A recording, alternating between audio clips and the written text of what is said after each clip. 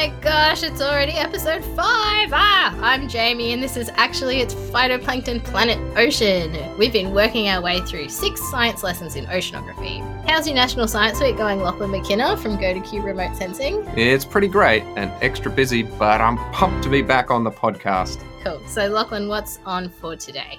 Well, this episode is a physics lesson, specifically the physics of light in water. Oh, man, you know what? In high school, I always felt like physics was the most intimidating of science subjects, and I did not pick it. No, it's fun. It's really just applied mathematics, nothing too scary. No, exactly. Maths was not my strong point. I was early to drama, extremely late to maths. Possibly I even scheduled my violin lessons at the same time as maths on purpose. No, you never. Yes. But actually, when I first met you, I thought you would be a really good boyfriend because you could do all my maths-related daily tasks, like add up my grocery bill or do my taxes. Yeah, no, I can't add anything up in my head. Oh. I'm terrible at that, you know. Yeah, I do. But I can write you an algorithm. That is all. Yeah, that is something that I came to learn. And the other thing I think I learned from you is that you don't need to be do all the maths in your head kind of maths whiz to be good at physics. Yeah, physics is the study of how matter, that's the stuff we're made of, like little teeny tiny atoms, and how they interact with the universe around us. So physicists think of the world in terms of forces and energy, and mathematics is kind of the language we use to describe that physical world. For example, I have here a hot coffee. Oh, No, well, no, it's empty. Fake coffee. Fake hot coffee. But Imagine there's a hot imagine coffee. this is a hot coffee, and eventually it's going to go cold, right? Right. So in the study of physics, we could describe how long it would take for the heat energy to be lost from this cup, eventually end up at room temperature. But to do that, we would have to know something about the system. That's the system meaning the coffee cup and the beverage inside and the room we're sitting in. And eventually, once we have that information, we can create a mathematical model that describes precisely how long it would take this cup of coffee to go cold. That's physics, baby. Well, I mean, we've got a toddler, and I'm thinking it's his fault that my coffee goes cold, not physics, but okay. Cool. So I'm willing to face my fears today and delve into some physics with you and our very special guest, Ryan Vandermeulen. Hey, Ryan. Welcome back. Hey, ahoy, hoy. Thanks for inviting me back. Super stoked to be welcome. here. So listeners at home, you may remember Ryan from season 1 when he talked to us about his life as a swashbuckling oceanographer and one of the team of scientists working on NASA's PACE mission. So it's so good to have you back again this year, Ryan. You guys know that our first question on the podcast is always, what did you want to be when you were 13? But you've both been on the show before, and we've heard what you wanted to be. Ryan wanted to be a coroner, dark, and Lachlan wanted to be in the Navy. Neither of things worked out. But this really worked out for me because now I have 2 friends to teach me physics. Woohoo! But if you do want to go back and hear more about how I went from high school emo kid to working at NASA, then go back and listen to episode 5 from season 1. Okay, guys, let's get into some physics. Okay, well, this is an oceanography podcast and Ryan and I are oceanographers. So our lesson today is on the physics of ocean optics, or how light behaves in water, which is our specialty. Yeah, you'd be surprised that most of what we do comes down to understanding 3 important concepts. That is light scattering, absorption, and fluorescence. Okay, guys, let's start with a game. You 2 know that I'm a drama teacher, so sometimes I start my lessons with an imagination story. So get comfy, everyone. Lie on the floor if you like. Close your eyes. Take a few deep breaths in. Deep breath in. Deep breath out. And imagine this. You're getting ready to play a game of dodgeball. There's an empty hall and all the balls are lined up, 1, 2, 3, 4, 5, ready to play. Right now, there is no one on the court to hit with the dodgeball, but you throw the dodgeballs across the room anyway and they just travel whoosh, straight through. And this is what light does when it's traveling through a vacuum. There are no particles or other stuff to hit, so light travels straight through. Now, some players drop into the dodgeball court and you start to play for real. You're throwing dodgeballs like a champ. Some miss, some travel straight through, but others hit their target and bounce off the players in all directions. This is what happens to light when it travels through water, especially if it has other particles in it. Now, let's imagine for a moment that you drop some other particles into a glass of water. Let's say milk, which even though it's a liquid, it has a bunch of teeny tiny fat particles in it. So as you add some, you'll notice that the water begins to look slightly white. Some light will sail right through in a straight line like before, but other light will hit the milk particles and get bounced or scattered around. It's what physicists call elastic scattering, and for all intents and purposes, it's just like a rowdy game of dodgeball. Yeah, milk is a great example because it's white. Things that are white scatter all of the light. Yeah, you may have heard people say that white isn't a color, it's all the colors. That's totally correct. What we see as white may appear colorless, but it is in fact all the colors of the rainbow simultaneously being scattered back to our eyes. Right, okay, cool. Light scattering, everyone, just like dodgeball. Yeah.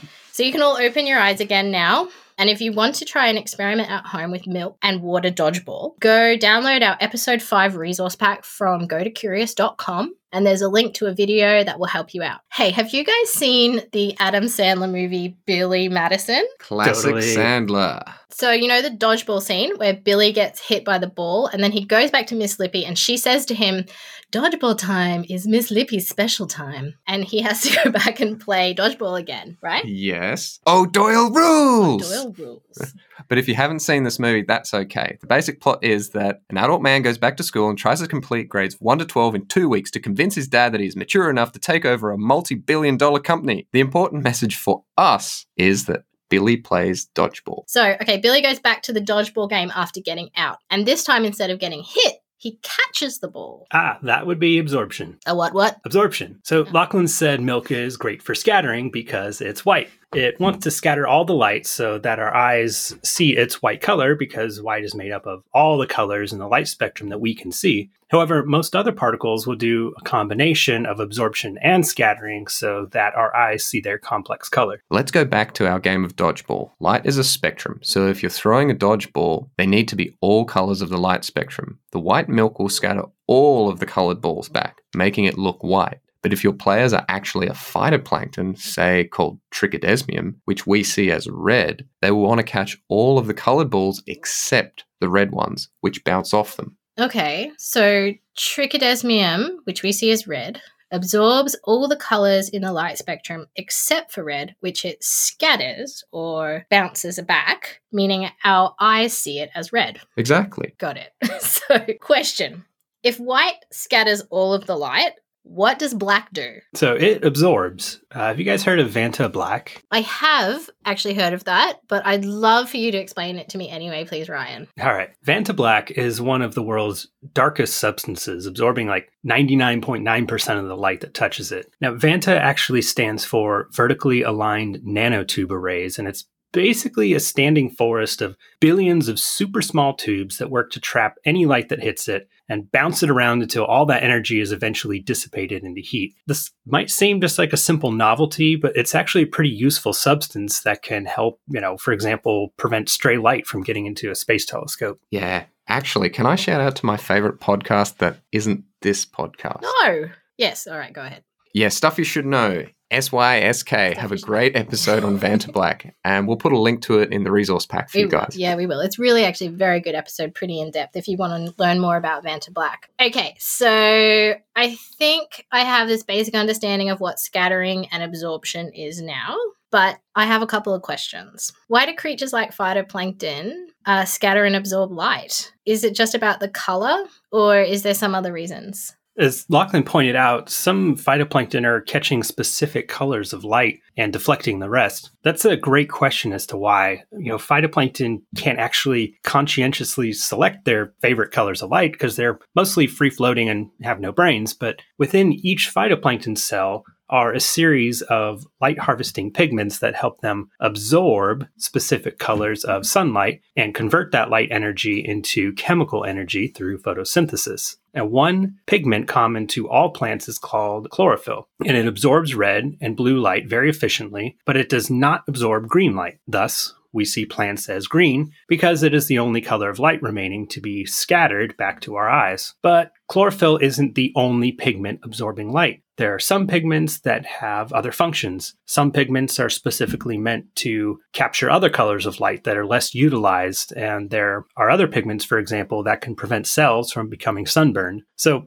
every phytoplankton cell is absorbing and scattering light in a very unique way, depending on a distinct combination of what pigments it contains, as well as its size and shape and what they're made out of. Okay, so scattering and absorption of light in the ocean. Why is that so important for scientists? Now, first of all, while it is no Vanta black, the ocean still absorbs the greatest amount of solar radiation that reaches the Earth's surface. Now, this is important because virtually all of the energy used by any living organism on Earth, including us, started out as sunlight absorbed by phytoplankton, land plants, or other organisms that have this miraculous ability to convert light energy into a form that we can use. So phytoplankton in the ocean play an enormous role in the history of the energy cycling on our planet, and without absorption and scattering, life as we know it would not exist. Now, to be just a little less dramatic, to me, one of the most exciting advances in oceanography has been the ability to measure changing color over wide swaths of the ocean using Earth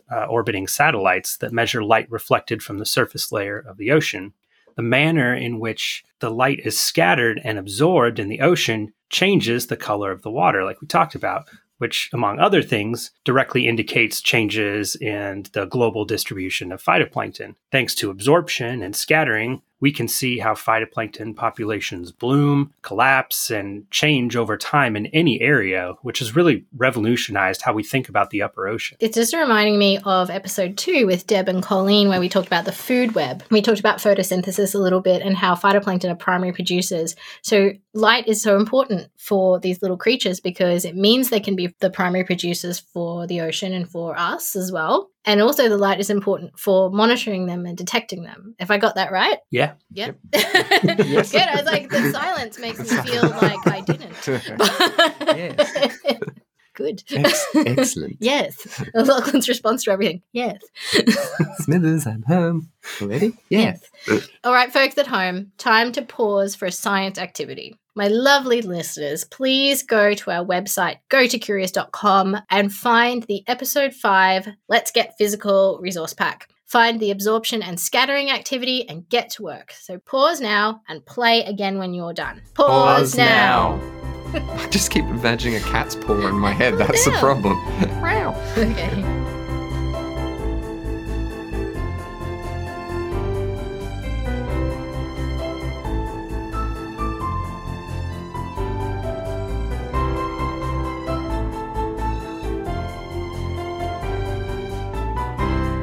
And we're back. If you just did the absorption and scattering activity, I guess you are now basically a world-leading physicist. Am I right? Yeah, almost. Don't forget about fluorescence. Okay, so glow sticks are the main thing I think about when I start sort of thinking about things that fluoresce. So when you take them out of the packet, they're this matte-coloured tube, and then you crack them and they start to glow. Yeah, glow sticks are an excellent example of chemical fluorescence. So in a glow stick, there are 2 tubes, an outside plastic tube, which has a fluorescent dye, and a substance called tert-butyl alcohol. Oh, is that like hand sanitizer?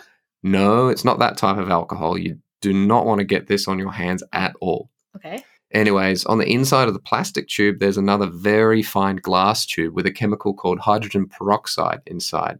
And that's the one you release when you crack the tube. Okay, so bleach, right? Yeah, but again, you don't want to get this stuff on your hands. So don't chew the tubes, people. Don't cut the tubes open, please. Don't do anything that's not on the packet. Yeah. Please. Follow the instructions. So yeah, when those materials combine, they cause a chemical reaction which makes the electrons in the dye excited. Now, excited electrons are a bit like toddlers. They bounce around and have heaps of energy. Anyway, some of that energy escapes and gets emitted as light. And the glow stick glows. Yeah, that's called chemiluminescence. And unfortunately, it's not the type of fluorescence that's particularly important for oceanography. Okay, so what type of fluorescence is important for oceanography? We're interested in the fluorescent qualities of chlorophyll. Chlorophyll, more like borophyll, more Billy Madison, you guys. Stop looking at me, Swan.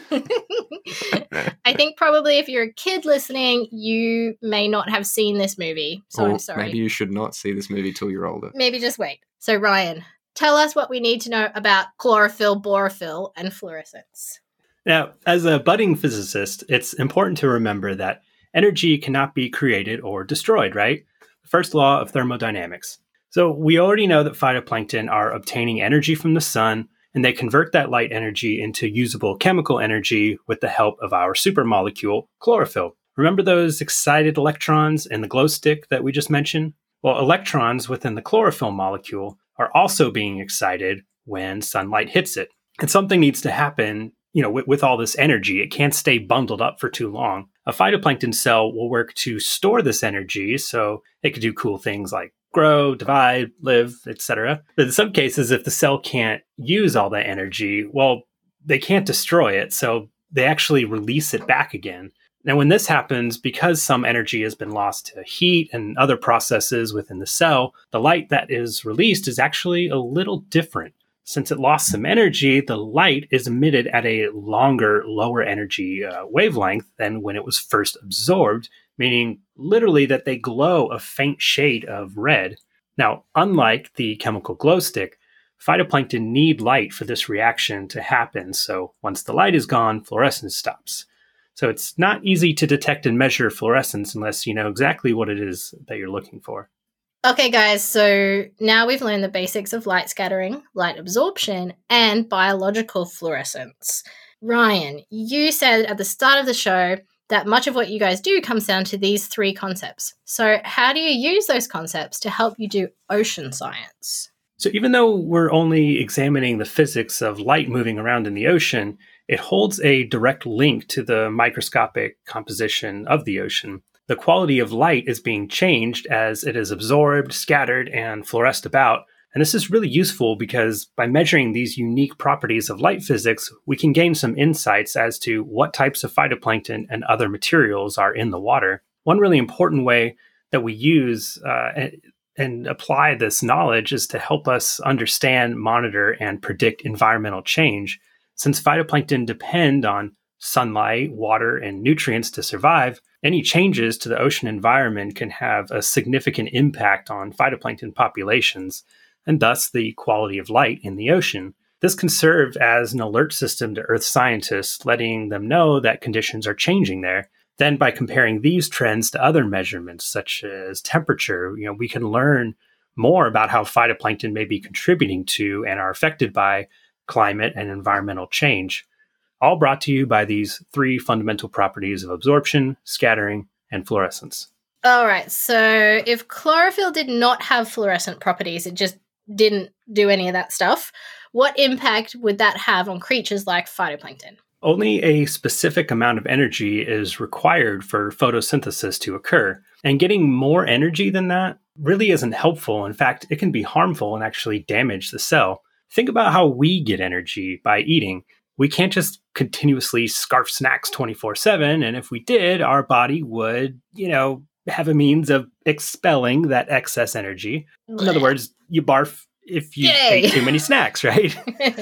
Yeah, well, these phytoplankton usually aren't able to move around, so they are essentially just stuck eating sunlight all day, and they need some way for their body to barf sunlight, essentially. And they're going to cook themselves, right, Ryan, if they don't do that? Yeah. So if I'm looking at a tree in my garden, I could just imagine it's just going the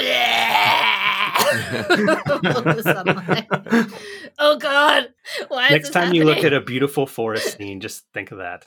Well, why is fluorescence important for scientists? What does it help you guys find out? Yeah, so to pick up from where Ryan left off, if a phytoplankton is doing nothing but barfing, fluorescing, it means that they aren't using the energy to feed themselves. If we can measure the faint glow that phytoplankton give off when they are fluorescing, we can gain insight into how efficiently they are using sunlight that they absorb. Remember, photosynthesis requires more than just sunlight. We also need nutrients in the mix. Just like, plants in the garden need to be fertilized, if the ocean doesn't have the essential nutrients needed for growth, then the phytoplankton gets stressed out, and you can actually measure this. By and large, we want a healthy phytoplankton because they support a healthy ecosystem and a healthy world. Nice. So for kids who want to be good at physics, even maybe they want to become a physicist, what do you think are the top 3 qualities you need to have or to work on to be good at physics or become a physicist? Obviously, the math aspect is important, but beyond that, the two most important things you need to be a physicist are curiosity and passion. These qualities will ultimately drive you to learn the skills that you need to know, and all you need to do is remember that nothing is out of reach for your magnificent brain. Yeah, well, I would say, a bit like when I was talking about the coffee cup earlier in the show, if you like puzzles, then you're probably going to like being a physicist or maybe being a scientist and more generally. But when we think about the world in terms of physics, we kind of have to break it down into little pieces of what we call a system.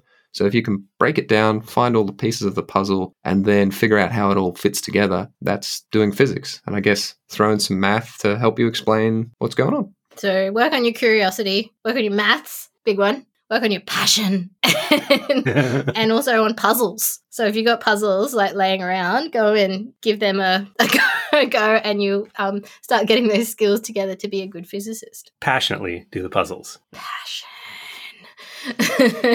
Also, if you want to be a dancer, you got to have some passion. All right, what about the two of you? What are your favorite things about physics, given that that's what you decided to do with your lives? I just think that knowing about how everyday things work is the coolest part. Yeah, I agree with Ryan. Almost everything can be explained with physics. And as we're speaking about light, here's a really cool one. So next time you're outside and you look up at a star in the sky, I want you to think about the photons. That's the little light energy particles and how far they travel through the vacuum of space before they finish their journey when they are absorbed by the retina, that's the light detector, in the back of your eyes. So if we pick just one star that most people might be familiar with, that's Betelgeuse. It's the red star in the constellation Orion. A photon from Betelgeuse travels for 548 years, which is about, if I've got my math right, which we know can mess up, 5,500 trillion kilometers before it reaches your eyes here on Earth, and that's where it finishes. Pretty cool, hey? It's very cool. And finally, the most important, all-encompassing question for this year, National Science Week 2021 is all about food. So what's your favourite food, Ryan and Lachlan? And how can you connect it back to phytoplankton? Go, Ryan. Hands down, I have to say I'm a fiend for Korean food, so I'm going to have to go with kimchi. If you haven't had kimchi, it is a spicy fermented cabbage that you can put on pretty much anything to make it 100% better. Now, traditionally, kimchi is fermented with peppers, salt, garlic, ginger, and importantly, shrimp paste. Shrimp can eat phytoplankton directly from the water, or they can wait for a slightly larger zooplankton to eat and poop out the phytoplankton, leaving a tasty snack on the seafloor for the shrimp to eat. And eventually, that recycled poop contributes to an ingredient that makes your food taste 100% better. And just for the record, Ryan says he eats food with poop in it. I've actually never had kimchi. Have you had kimchi? Yeah, I've had kimchi. It's really good. I've never had it. I'm going to have to go try it. It sounds very delicious. But Lachlan's allergic to shrimp, so how have you had kimchi? Probably had it and had like a stuffy nose afterwards and been like, why am I feeling like a bit itchy? If Lachlan sounds stuffed up on the podcast, which is probably likely. Like I do now. He's probably eaten some shrimp paste or kimchi or had fish and chips or something. Lucky, what about you? What's your favorite food? So favorite food. Well, I like a lot of different foods from around the world, but I can't go past a good, an emphasis on the good, old-fashioned meat pie. And I've been thinking, how do I link that back to the ocean and phytoplankton? So I'm going to go a bit more broad scale here. As we know, the oxygen in the air we breathe, about 1 in every 2 breaths, the oxygen's from phytoplankton. So the guy making my meat pies, breathing in the oxygen. So thanks, phytoplankton, for helping my meat pie be made. Mwah! So thanks so much, Lachlan and Ryan, for joining me today on the podcast. Not so scared of physics anymore. It's actually kind of fun. We get to talk about stuff barfing light and dodgeball. It's actually not so bad. So don't forget, at home, if you're listening during National Science Week 2021, we are giving away an Oculus Quest VR headset to one of our lucky fans. This is a big prize, you guys. Find out how to enter the competition on our website, gotocurious.com, or our socials at gotocurious. We want to know from you, in 50 words or less, how will you use your VR headset to excite somebody else about science? All right, next episode is the final for season 2, and we're bringing you 5 do-it-yourself, do them at home, do them at school, oceanography experiments. So we'll see you then. Bye for now. Bye-bye. Bye. Actually, It's Phytoplankton is a Go to Curious production proudly supported by a National Science Week grant from the Australian Commonwealth Government. Thank you to all our expert guests collaborating on Season 2, and special thanks to co-presenters Ivona Setonich and Lachlan McKenna, who work behind the scenes as script consultants. The series is prepared and written by me, Jamie Cool. I compose our theme music and create the resource materials on our website, gotocurious.com. Our fabulous logos are designed by Hannah at Boon Creative.